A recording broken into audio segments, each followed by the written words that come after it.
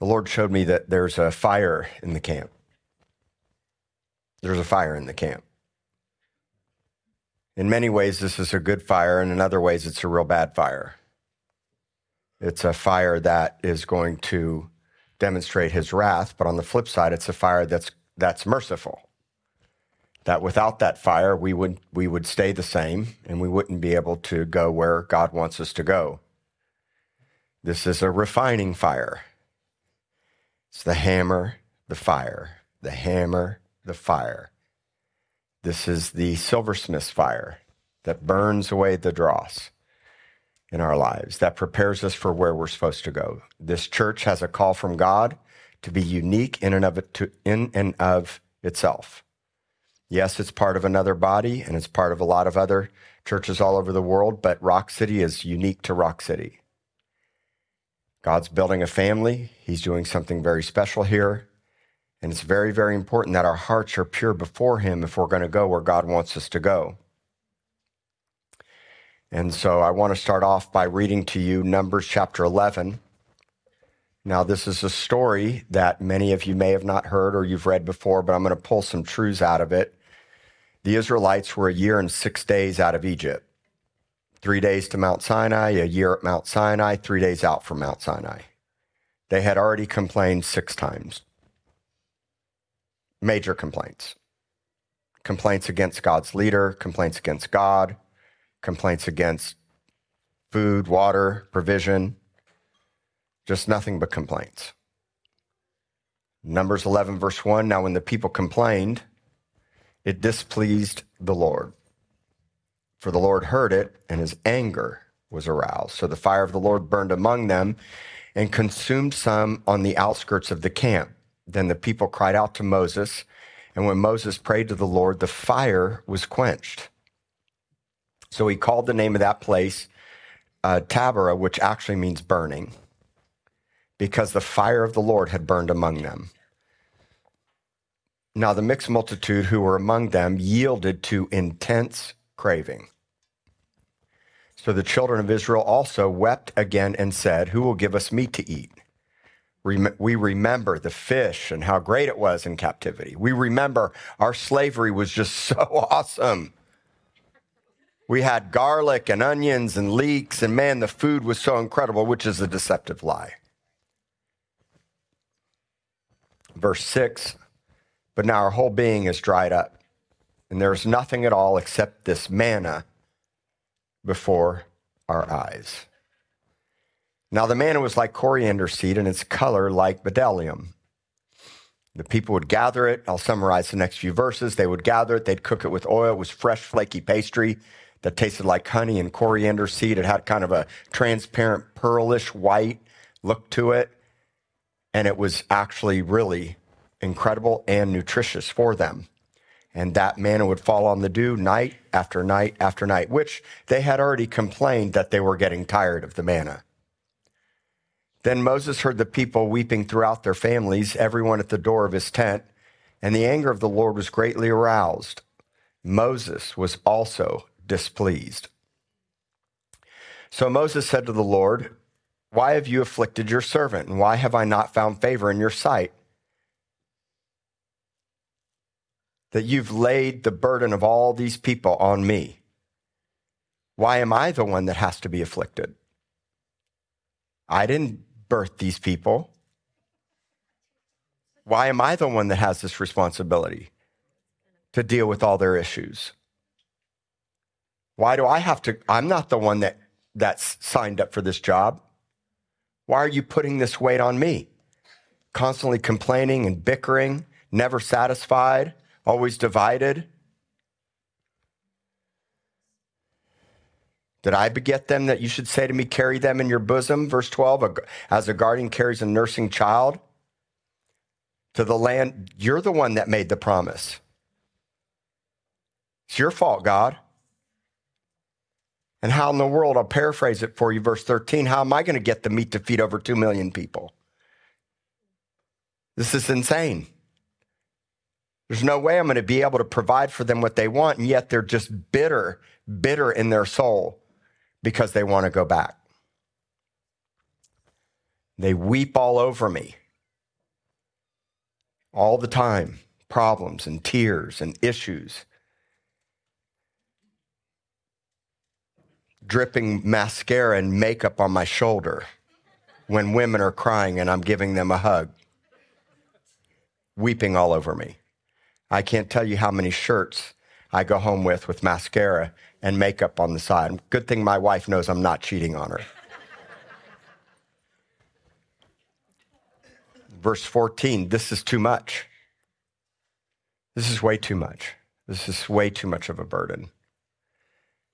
Now, I'm not just talking about the responsibility that I carry as a leader or pastor as Moses was. Anybody that signs up to be in the kingdom of God has a responsibility. You can't sign up and be a passive, nice Christian. You don't get to just focus on us four and no more and build your little nice house in the suburbs and not go and carry the weight and the responsibility of the kingdom of God. Anybody that enlists will engage into warfare, and the burden will be too heavy for you. You will feel afflicted at times. You will feel like it's too much. You will want to give up. In fact, Moses came to the point in verse 15. He's like, look, why are you treating me this way?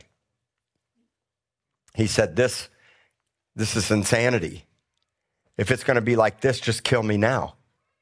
Just take me out, God. This is way too hard for me. There's no way that I can do this. If I found any favor in your sight, deliver me from the misery. Verse 16, so the Lord said to Moses, gather to me 70 men of the elders of Israel, whom you know to be the elders of the people and officers over them. Bring them to the tabernacle of meeting that they may stand there with you.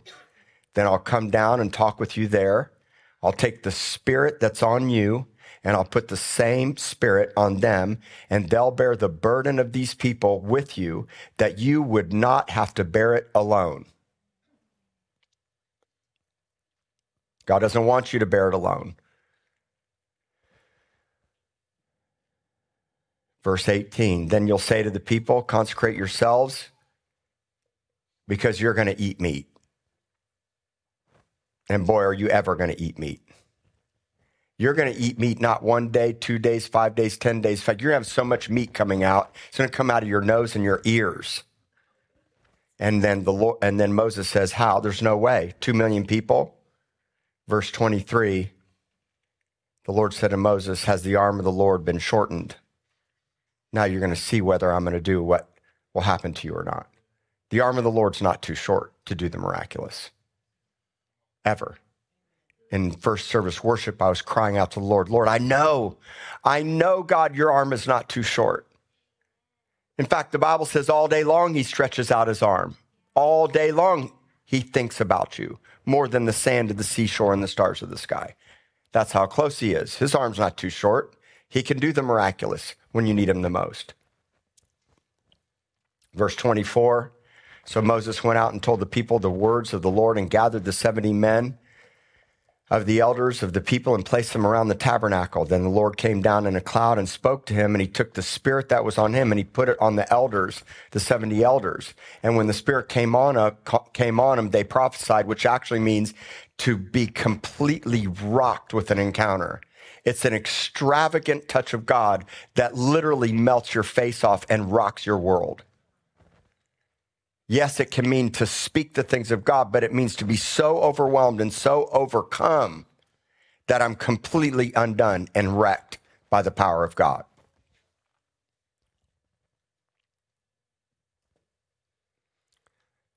I'll just paraphrase the rest of it because we're going to come back to it. There were 2 men on the outskirts of the camp that didn't go with the 70. Their names were Eldad and Medad, for whom the Lord loves, Eldad, and the one who loves with compassion, Medad.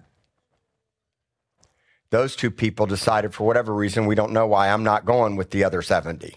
They stayed back at the camp, and they prophesied. And then those that had just been touched and rocked, they start complaining that how come they, who didn't come with us, got to get touched? You got to forbid them to stop. And then Moses says, why do you have so many issues, especially with what God's doing and with what he's doing with me? He says, I wish everybody was like that, because if everybody was getting touched this way, we wouldn't have any problems. And that's the core root of religion. When you allow everything to be ruled by your intellect instead of the power of God, touching you in your mind and your heart and just ruining your world and flipping you upside down, you'll always lean back onto your own intellect. So here's the message. The fastest way to arouse the anger of God is to murmur and complain. And especially when you bring your children into your complaining. It's almost impossible to not complain and it not affect your children. Even if you're complaining in your heart, inevitably it overflows to your kids. At least for the sake of your kids, stop complaining. The Bible says that if we would hear and obey the voice of the Lord, we'd enter into the promised land. But if we rebel the way that they did, we won't ever step into the promise that God has for us. And so when you start questioning the goodness of God, because complaining is really questioning the goodness of God. Complaining is really being dissatisfied with what God's given you because you feel like you don't have enough. Complaining is really a lack of contentment. Complaining is really a lack of not being satisfied. Complaining is really, I need something more than what I have right now. So God, you're not good enough to give me everything that I want or I think I need. Now, a big key to this complaining was the mixed multitude. Now, the mixed multitude were people that came from other foreign nations that went out of Egypt with Israel. And these people had not fully seen and understood the promise and the inheritance and the mercies of God on their life. They started complaining, and that complaining got into the hearts of the Israelites. What I want you to know is there'll always be a mixed multitude around. There's mixed multitudes everywhere. Mixed multitudes will walk into this church with church hurts, crazy past, false, weird doctrines, all kinds of stuff. And if they're not coming here, we're not doing something right. They're supposed to come here. They're supposed to find normal in a family that's healthy and strong and united. They're supposed to come here and find a place where they can find healing and comfort. But the challenge is that if we don't help them to get healthy or we listen to their complaints, those complaints will then get into our own heart. The worst thing is not so much the mixed multitude around us, it's when the mixed multitude mindsets get inside your heart. And then we start doubting and questioning the goodness of God. Because what they were really saying was, take me back to my lies. Take me back, because I had it so much better. Pleasure, delight, joy, fun, doing whatever I wanted to do. I didn't have to carry the weights and the burdens of leadership, responsibility, or living upright and denying myself. Because the big struggle here is that their souls were being dried up in front of them. But that's the plan. God kills everything in your soul that's not of him. And in the meantime, there's beautiful, wonderful manna in front of you. But then we get tired of it. And when we don't have the encounters and the experiences, what happens is everything leads to the intellect and then we reject it. And then we want to go back to the way it used to be, even though it was miserable and terrible and death there. It's the romantic fantasy of our past. And this mixed multitude's everywhere. Let me tell you the number one spot mixed multitude's at. They should be here. Bring them on.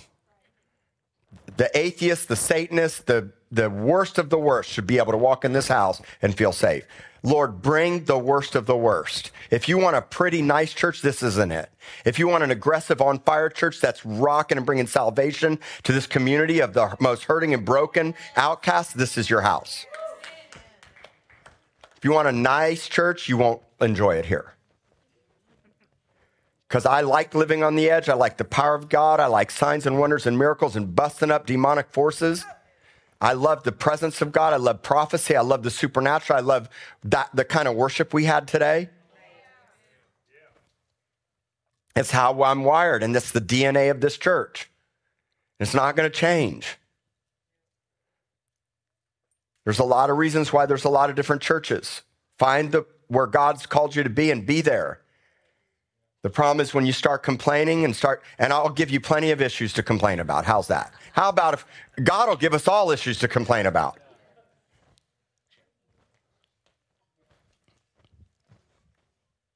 And the mixed multitude is basically the world system coming into our heart. The mindset of the world system is that God says you can't even be friends with the world. Friendship with the world is hatred towards God, which is so extreme but you have to understand what friendship with the world means. It doesn't mean you don't have some worldly friends because you have to influence them. But friendship with the world means that spirit of this age that denies the headship and lordship of Christ and the power of God and says it don't take all that. You don't need signs and wonders and prophecies and miracles and power, long worship and praying in tongues and casting out demons. It don't take all that. That's the world system coming into the church to dumb you down so you don't move in the power of God. And then what happens is you start complaining because everything is mental and intellectual. The fastest way to get mixed multitude in your heart is to focus your time and attention on the world and to take your eyes off the manna. Because Jesus himself said he was the bread of life. He was the bread that came down in the wilderness. You know what manna means? It means what is it? Jesus is the what is it. Let's say that. Jesus is the what is it. Which means he is I am who I said I am. Which means he's the answer to everything. So every question you have, every struggle you have, every answer you need, he's the what is it. He's the source. He's the source of peace. He's the source of life. He's the source of your struggles. He's the source for your kids. He's the source of all things. He's the what is it. So you must eat every day of the what is it. Give us this day our what is it every day. But what happened was the Israelites began to despise it. And so God would come and burn up on the outskirts of the camp, and many of the mixed multitude would get burned up. And so the mixed multitude and the Israelites would cry out to Moses, please cry out to God for the fire to stop. And so Moses would cry out to the Lord in an act of intercession. Now the question is, what would so many of us have done? Because in my natural flesh, I want to say, burn them up, Lord. Burn them up. They just marched through the Red Sea. You've seen water, bitter waters turn into healing waters. You followed a cloud by day and a fire by night. And you're still complaining? Burn them, God, burn them. Make them pay. Okay. So you're like, yeah, get them, God.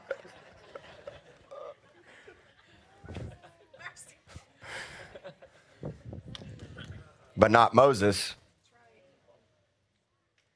Moses actually would cry out on their behalf, even though they didn't deserve it. Because so many people deserve something that they don't get. In fact, all of us deserve something that we don't get. None of us here deserve the goodness of God. Love covers a multitude of sins. And as much as I hate the complaining and the division, I've learned that there'll always be that somehow, some way. But for those of us that are in the family of God and that are part of this house, we must come out of that, or we'll never get unified to go where we're going to go, because the world's going to come in here with all their issues, but we must be the contrast. We've got judgment has to start here. If judgment doesn't start in this house, then we will fall short for what God's going to have. If we don't get out this dishonesty and this trespassing thing and this complaining thing, then we'll never be able to sustain what's coming. We'll fracture under the weight of it, because when the mixed multitude walks in, they're going to bring complaining and issues and the desires to go back to slavery.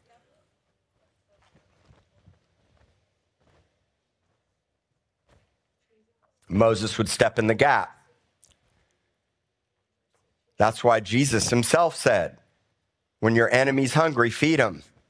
Those who are slandering you, bless them. Those that are spitefully using you, pray for them. That's the hardest thing to do when people are doing idiotic things against you. We want to take vengeance into our own hands. But the Lord says, look, my vengeance is way better than your vengeance. Why don't you trust me and stop fighting them the way that they're fighting? If you'll bless, love instead of curse and pay them back, I'll actually fight on your behalf.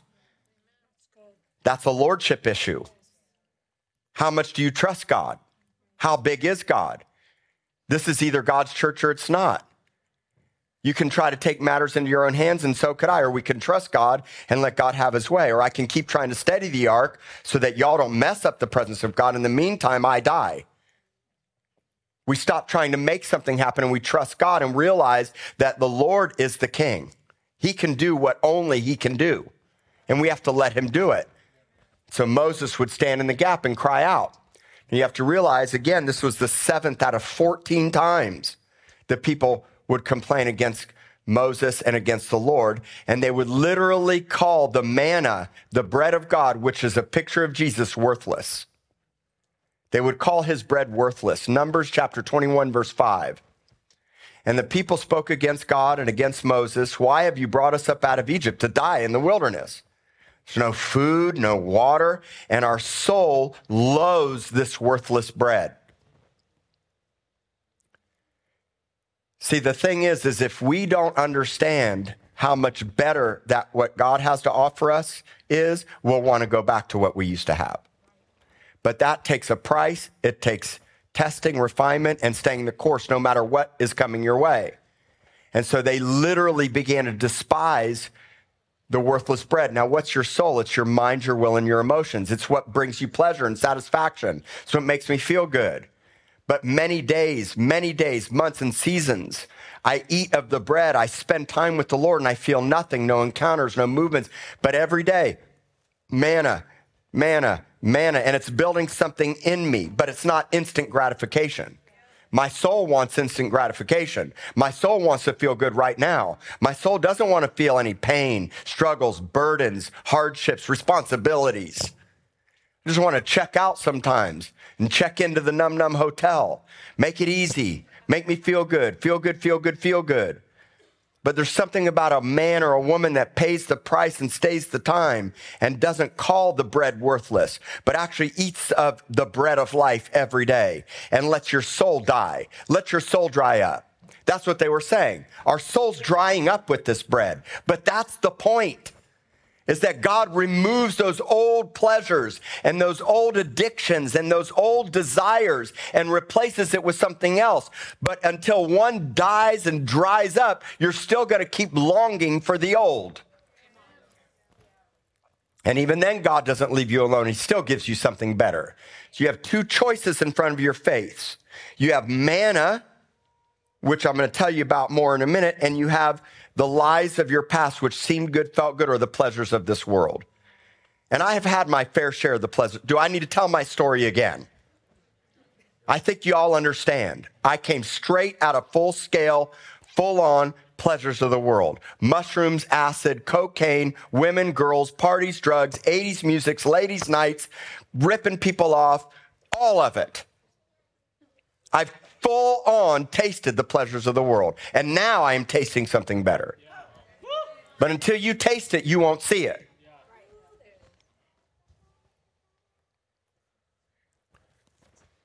I want you to see verse 4. Numbers 11, verse 4. The people yielded, stop yielding to intense cravings. You know what intense cravings are? Intense cravings are insane lusts inside of our heart. They lusted intensely to go back to where they came from. You know, anybody that I help recover from a serious sex or porn addiction, the first season of coming right out of an addiction, drugs too, let's just throw in any addiction really, is that the synaptic connections in your brain have been rewired for that pleasure, the dopamine hit and the dopamine high that you get from porn, sex, and drugs. My brain is so wired for that my body is so intensely craving it. It's literally like you can't breathe. Your breath is being sucked out of you because your flesh is screaming to go back to the past. That is the type of lust that they were facing. They lusted intensely. But listen, if you stay the course, God rewires your brain. And now you get new synaptic connections. But you have to have something better than what you had before. And I can assure you that God's high, like coming from the Most High, is better than any other high. I can assure you. You all know my story. I used to think that I could shoot lightning bolts out of my fingertips while I was tripping on acid at a Grateful Dead concert. You all can laugh. That's funny. It's really funny. I mean, genuinely. And it was some good acid. And I had a lot of fun. Let's just tell you. But it was a false illusion of the real thing. Because when the fire of God fills your hands and you lay hands on somebody and their soul breaks open and they get healed and delivered and set free, and now multiple generations are transformed to live right, you'll never want to go back to the acid.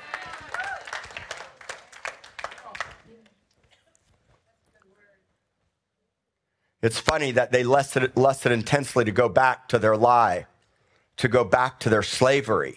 We had it so much better. Yeah. It's like being in a confinement camp. At least you had potato soup every day. No, it doesn't work like that. The prison of slavery was death and beating and scourging and hard labor every day. That was a deceptive lie. It was there, but they never had it. That's what happens when you vicariously live on social media with the celebrities and the fame and the wealth of the world, is that you really want what they have, but you'll never get it. Or we aspire to get something more than what we don't have. And that's what was happening with the meat, because the real issue with the quail meat wasn't that they wanted meat. It's that they despised the worthless bread. Because God says, look, I'll give you meat. You'll get more than you even want. It'll come out of your nose and nostrils, and it will make you sick. You don't want the things of the world. You don't want what the world has to offer. You want the kingdom of God and what it has to offer. You will never, ever, ever experience the rest and peace and joy and satisfaction that comes from eating of Christ, the manna, the bread that came down from heaven, ever. But we live with that thing inside of our hearts. We're not fully satisfied with where God has us. We're not fully satisfied with what he provides every day. So we live discontent.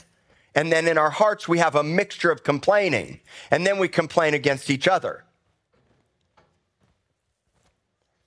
Verse 6, they were craving the lies of their past. And again, I'm going to show you this. Our whole being is being dried up. There's nothing. Look at the contrast. My whole being's being dried up. And in the meantime, right before my eyes is Jesus. Peekaboo. I see you.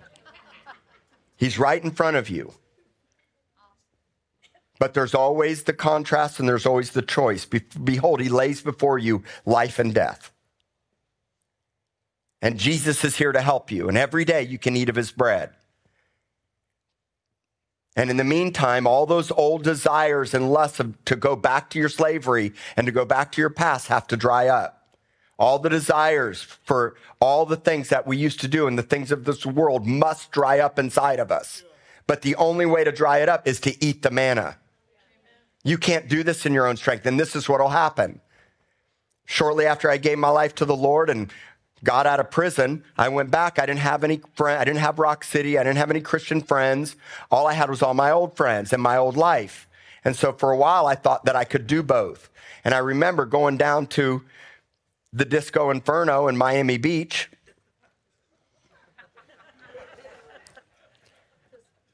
I can still jam out some good disco, but, I went down to Miami Beach where I always hung out, all my old friends. I walked into the club, everybody was dancing, and when I walked in, nothing looked or felt the same to me. Everything had shifted in my heart. And my eyes had to see the change. And when I looked around, I said, there's so much darkness in here. They don't know what I know. I don't fit here anymore. This just doesn't fit for me. Nobody told me, no preacher, nothing. It just changed. I just knew this wasn't who I am anymore. And I had to cut it out and let it go. You remembered, I got high for a year and prayed in tongues. Born again. And in my early on, I actually thought that it was okay. But then God dealt with me. And one day he finally said, you're done. I said, Lord, I'm done. I'd gotten high some days and I'm on the table shouting. And the next time I'm under the table hiding. Because of what it was doing to me and what God was doing to me. And eventually God said, it's out. And then it finally left. This is why we have to be patient with each other in the process. This is why we have to love people through their process. This is why when you don't like what they're doing and you don't understand that, you learn to cover them like Moses did, when really I'd like you to get burned up. When I used to say, oh, you're going to keep smoking cigarettes as a Christian? Lord, please, just make them sick. Just make them sick, God. Just make them sick. Some of you are laughing because you used to pray that way. Drive-by cheetahs. Burn it down, God. Burn it down. Burn it down.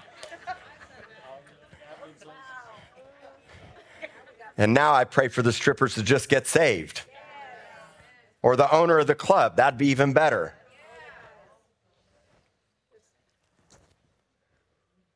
This is lies of your past with lusting intensely that only the manna could change and shift you out of so that you wouldn't go back. But you can't despise the worthless bread, and it's not instant gratification. It's not microwave manna. It's not microwave manna. It's a price to be paid. It's a death to be laid. It's a burial of your craving. You must bury these cravings and let your soul dry up. I understand it's tough. Okay, you'll survive. No one's resisted sin unto bloodshed like Jesus has. And you have Jesus before you. John 6:35, Jesus said to them, I'm the bread of life. He who comes to me will never hunger, and he who believes in me will never thirst. So there's a soul satisfaction. Everybody say soul satisfaction. Soul satisfaction. That only comes. This isn't Rodney Dangerfield. I can't get no satisfaction. This isn't Rolling Stones. You can get, no respect, thank you. You're going to get, it's been a while since I remember that one. The manna of God satisfies you. And it's because what you have to understand is you come to, do you still eat in the natural and are thirsty? Yes, that's not what he's talking about. He's talking about your soul being satisfied. And what the Israelites didn't understand is God was drying up their soul by design. And that's what it feels like. It feels like you die to everything. Your identity, your past, everything that you ever were, it's a death. You know what my nickname was, right? It was Dave TV. All Dave, all night.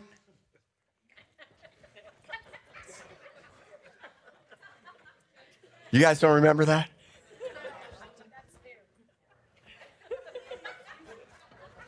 I'm just a gigolo, and everywhere I go. That's where that came from. Anyway. Wow. Some of y'all know, but Dave TV's dead. Do you understand? That guy's dead. My soul had to dry up. And I had to eat new bread. You have to eat new bread. You have to eat bread that satisfies, to bring you to a place of complete satisfaction. And there's days and weeks and seasons where it's like, Lord, where are you? Lord, I don't feel a thing. God, I'm like struggling. I don't feel you. I don't see you. And he says, stay the course. Keep eating, because it's like watering a wilted plant. It's like bringing fertilizer to a tree that's dying. It's not instant, but in time it comes back to life. It gets into the root systems of your heart. John 4:48 through 51. I'm the bread of life, Jesus said. Your fathers ate the manna in the wilderness and they're dead. I understand that we're in the wilderness, but stop despising the bread. He said the bread that came down from heaven, verse 50, that's the one you may eat of and not die. I'm the living bread which came down from heaven. If anybody eats of this bread, he'll live forever. And the bread that I'll give is my flesh, which I shall give for the life of the world. So Jesus literally gave himself. And that's the bread that they were eating, but they despised it and didn't realize it, but what it would have done for them. Instead, they complained, and an entire generation didn't even make it to the promised land. Every day we face the lies of our past or the promise of your future. Every day. We all face those two things, the lies of our past or the promise of our future. And every day, in contrast, we have the manna right in front of us. Every day. Every day.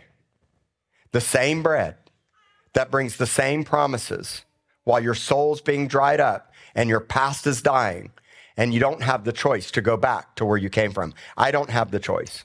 I could never go back now. I would never trade my life for that life. I don't care how hard it is. And it's also a test. Let's say this. Say everything's a test. Exodus 20, verse 21. And Moses said to the people, don't fear. This is at Mount Sinai. Don't fear. God has come to test you. That his fear may be before you so that you may not sin. So the people stood afar off, but Moses drew near to the thick darkness where God was. So here's your choice. Fear him or complain against him. Fear him or complain against him. God doesn't want you to live in sin anymore. Sin is simply missing the excellence of who he is and what he's called you to do. God's got a more excellent way. It's living in his excellence. But the question is, will you be the one who draws near to the cloud like Moses, or will you be the one that stands afar off? Let me tell you who I'm going to be and what this church is going to be. We're going into the cloud. Now, you need to understand there'll always be people that say that want to stand afar off and they'll come here. If we don't show them the mountain and go in for ourselves, we won't be able to pioneer and lead the way for others. You have to boldly go where no man has gone before, especially for your family. I've made the decision to live every day lighting the candlestick with the fire of God and seeking praying in tongues a lot. Praying in tongues as much as I can, listening to worship consistently all the time, minimizing my eyesight to the mixed multitude of the world so that it doesn't affect my own heart. Every day to light the incense and to allow myself to be crushed while God makes me, breaks me, and burns or crushes me for oil. Every day is the table of showbread. This is all in the inner court. Many of you may not know about it, and we'll teach more about it in time, but study it for yourself. Every day, if you live in that place, then you'll be like Abijah, the second king of Judah after the split of Israel, that when an army had him hemmed in on both sides, he said, listen, we're the ones that light the fire, light the incense, and make the bread every day before the Lord. Thus the Lord is on our side. And God would set up an ambush against them. You must learn to live in the inner court, but you come there from the outer court. We were all once the mixed multitude. The faster you can realize that, the better, but we got to get the mixed multitude out of you. Get you to be a son and daughter in the kingdom of God. So there'll always be people that don't want to go up the mountain. But guess where I'm going? And guess where our worship team's going? And guess where this church is going into the cloud? And it may be terrifying. Thunder, lightning, thick black smoke. It's terrifying in many ways. But it's supernatural in its wonder. I will always live on the edge in this house. I was created for the fire and the cloud, and so were you. Now, verse 7 through 9 describe the manna. I just want to say a few things about the manna. The manna had everything that they need, everything. If you actually study coriander, it's a culinary rich antioxidant herb. Study it on your own. Helps lower blood pressure, blood sugar, fights infections, promotes your heart, brain, skin, and digestive health. God was giving them the best multi-mineral and vitamin bread every day. And that's the way it is with the Lord. When you eat from the things of God every day and completely move away from your past, God restores your life. He restores your innocence. He restores your health. He restores your purity. He restores your heart. He changes you to become more like him over time. But if you keep letting the mixed multitude come in, you'll still keep going back to your past and find complaining in your heart. And God will not be pleased with that. When it says that Moses was displeased with the complaining, this word displeased in the Hebrew means I literally feel injured. I'm so sad. I'm so angry.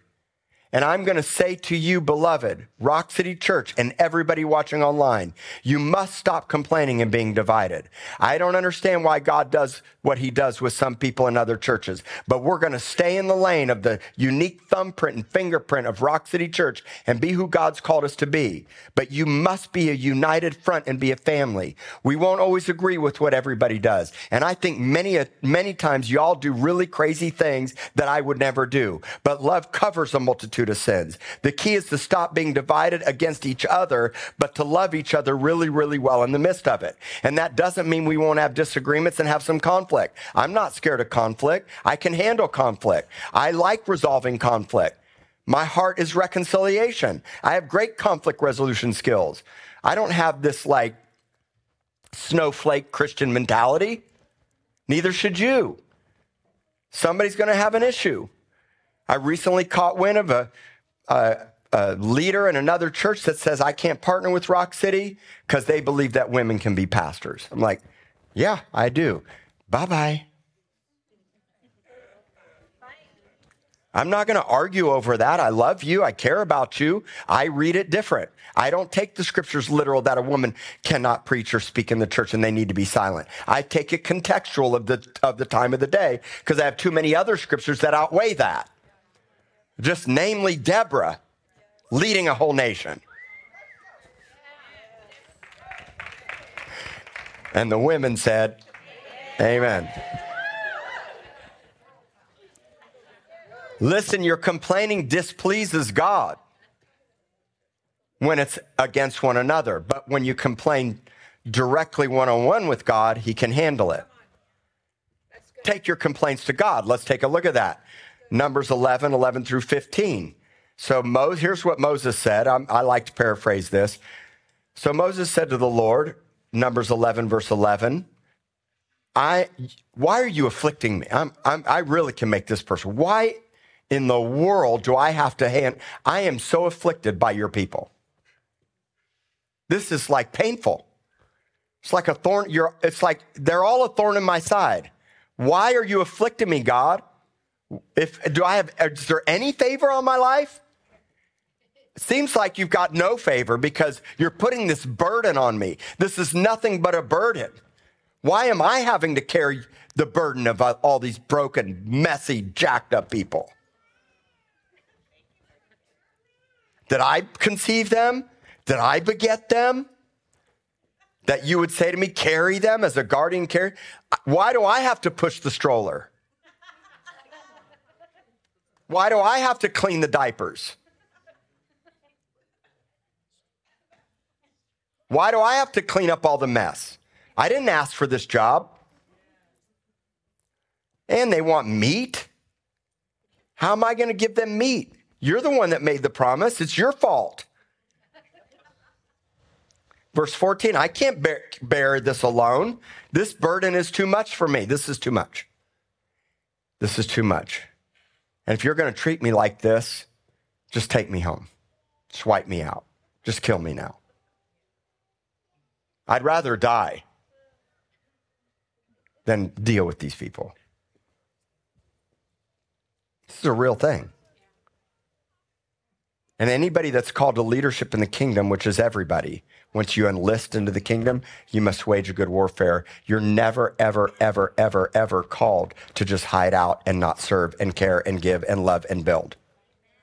And you're going to deal with the mixed multitude and messy, broken people, and you're going to feel afflicted, and you're going to feel like the burden's too much, and you're going to want to quit and give up. Remember what Jesus said to the disciples in the garden. He said, when he was praying in the garden, he said, pray that you don't enter into temptation. What was the temptation? Fall asleep, depression. It's too much for me. I can't handle the sorrow. It's too much sorrow.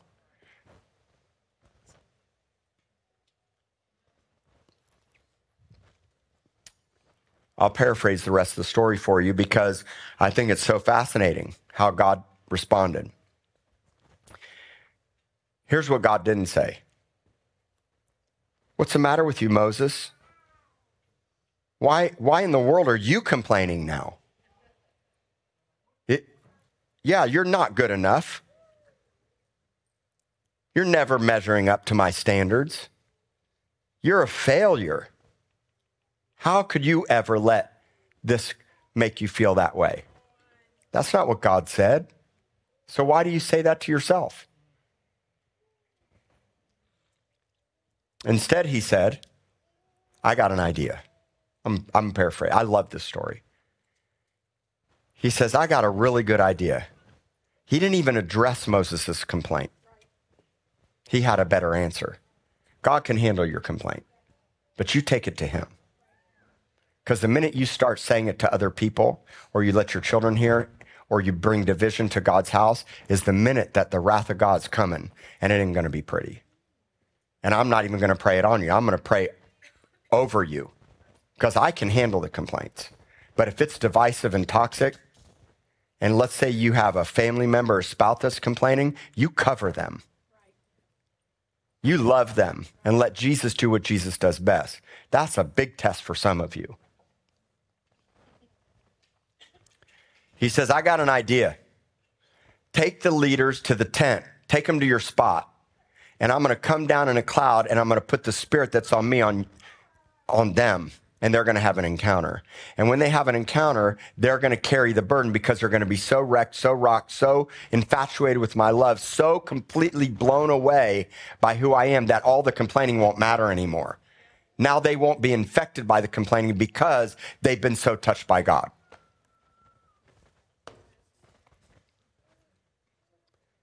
The more I focus on the issues of the world or the mixed multitude and the problems, the more I want to quit and give up. And I find my soul just saying, I can't take it anymore.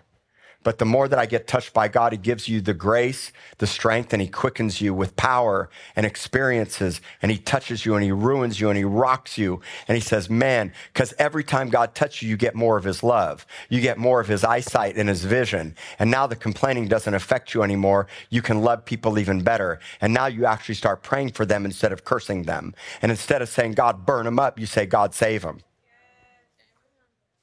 This is the heart of the Father. Abraham, Sodom and Gomorrah, not one righteous person, horrible sins, horrible, detestable pedophilia to children, horrible things happening. And God says, I'm wiping them out. And Moses says, please, Abraham says, please, God, if there's one righteous, save him. That's the heart of the Father. And then there's always Eldads and Medads. These are people at other churches and ministries, or maybe people that aren't lined up with me in this church, but somehow God still loves them and shows his affection through them, and they're still prophesying. And Jesus said, if they're not against you, they're for you. And I'm like, you love them no matter what, because not everybody's going to be united in this house, but they're still part of his tribe. And I don't like it. Even remember when there were people that weren't walking with Jesus and the disciples that were casting out demons? And the disciples were like, let's call fire down on them. Let's forbid them, because they're not doing it our way. And you know what Jesus said? He said, I think it's fascinating that they were casting out demons. And so the point that I'm trying to make is that, look, I love other churches and I love other ministries, but we're not going to be any of them. We're going to be Rock City Church. And we're going to do it the way God shows us. And we may get messy, and we may make mistakes. And I'll give you plenty of reasons to complain. And I'll give you plenty of reasons to try to question something. And I'll do my very best to make everything doctrinal. But you know what? When axe heads start floating and people start levitating and clouds start appearing, all which is in the Bible, you're not going to have any grid for those things, because it rocks your world.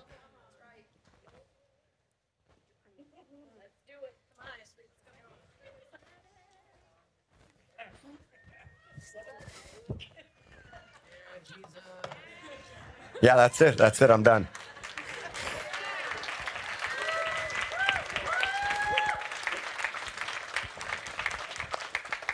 I care about you. I care about this family. Special to me. I love this church. You're my baby. Understand? I'm the pastor and the father and the leader of this house.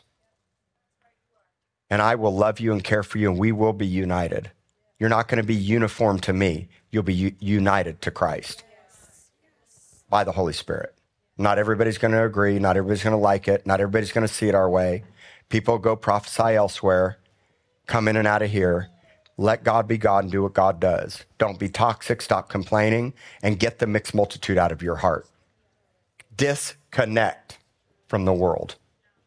I'm telling you right now, disconnect. Eat the bread and don't see it worthless. Every day, light the fire of incense, the candlestick, and make fresh bread. Live in the inner court and come out from there. Stop coming out from Egypt to the cross and your baptism every time. Live in the inner court. Come out from there. Let God show you in there, oh man, I still have jacked up issues. I got to step out of the tent for a minute and get back to the brazen altar. You never stop going to the cross, ever. I'm always going to the cross. But now instead of coming out of Egypt, I'm coming out of the inner court. That's a whole nother message, maybe next week. And look, just don't take the bait. Don't take the bait of the mixed multitude. You hear me?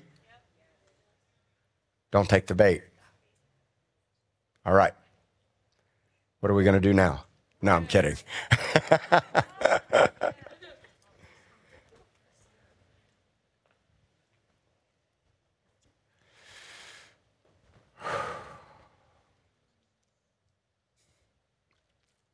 Just close your eyes for a moment.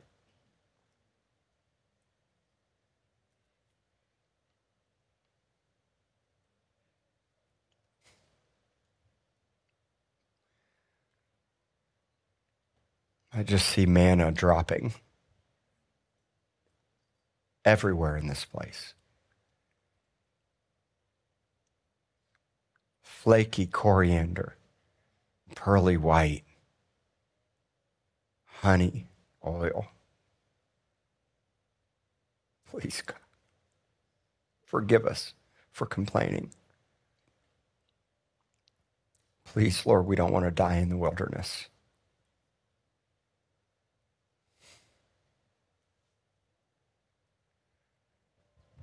If you've been complaining in your heart, just tell him you're sorry.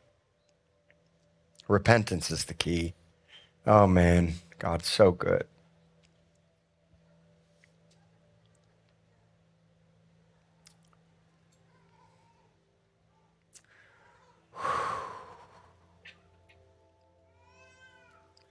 We need encounters with your presence, God.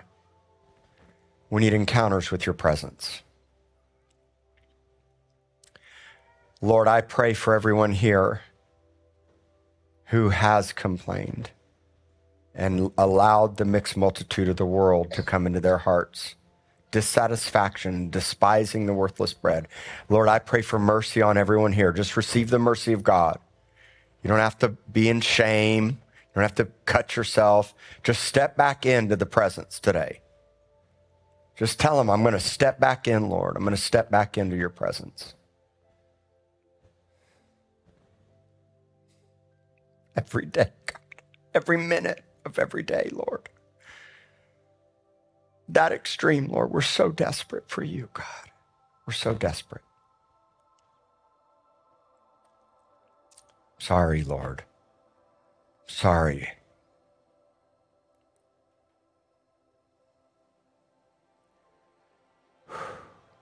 Sorry, God.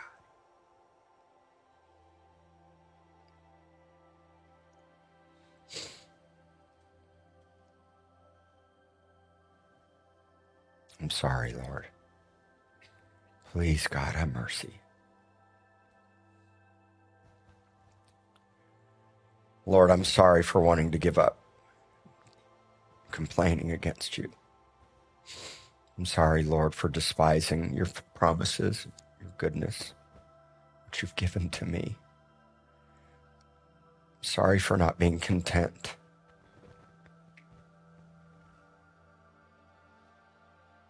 Dry up my soul, Lord, and then water it again. Let's pray that.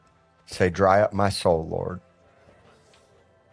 and fill it again with true life, true bread, and living water. Every old way, say it with me, every old way, every old thing, every lie, dry it up.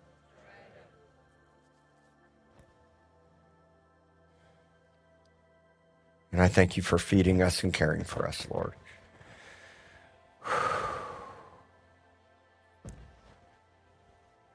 And I pray such a hunger and thirst into the hearts of everyone here and those watching online.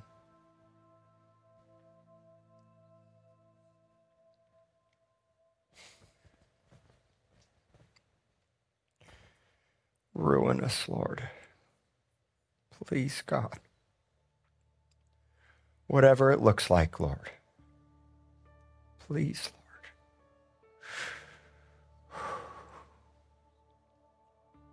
When the Lord rescued us from captivity, we were like those who dreamed. We want to dream again, Lord. We want to dream again, God. And that's my prayer for everybody here, that they wouldn't fall prey to the lies of intellectual Christianity, but that they would give themselves to encounters and experiences in the Word of God, worship, intimacy, and prayer every day. I love you so much, God. I love everybody here, Lord. I love this house so much, Lord. Please, God, have your way here. Have your way with our children. In Jesus' name, amen.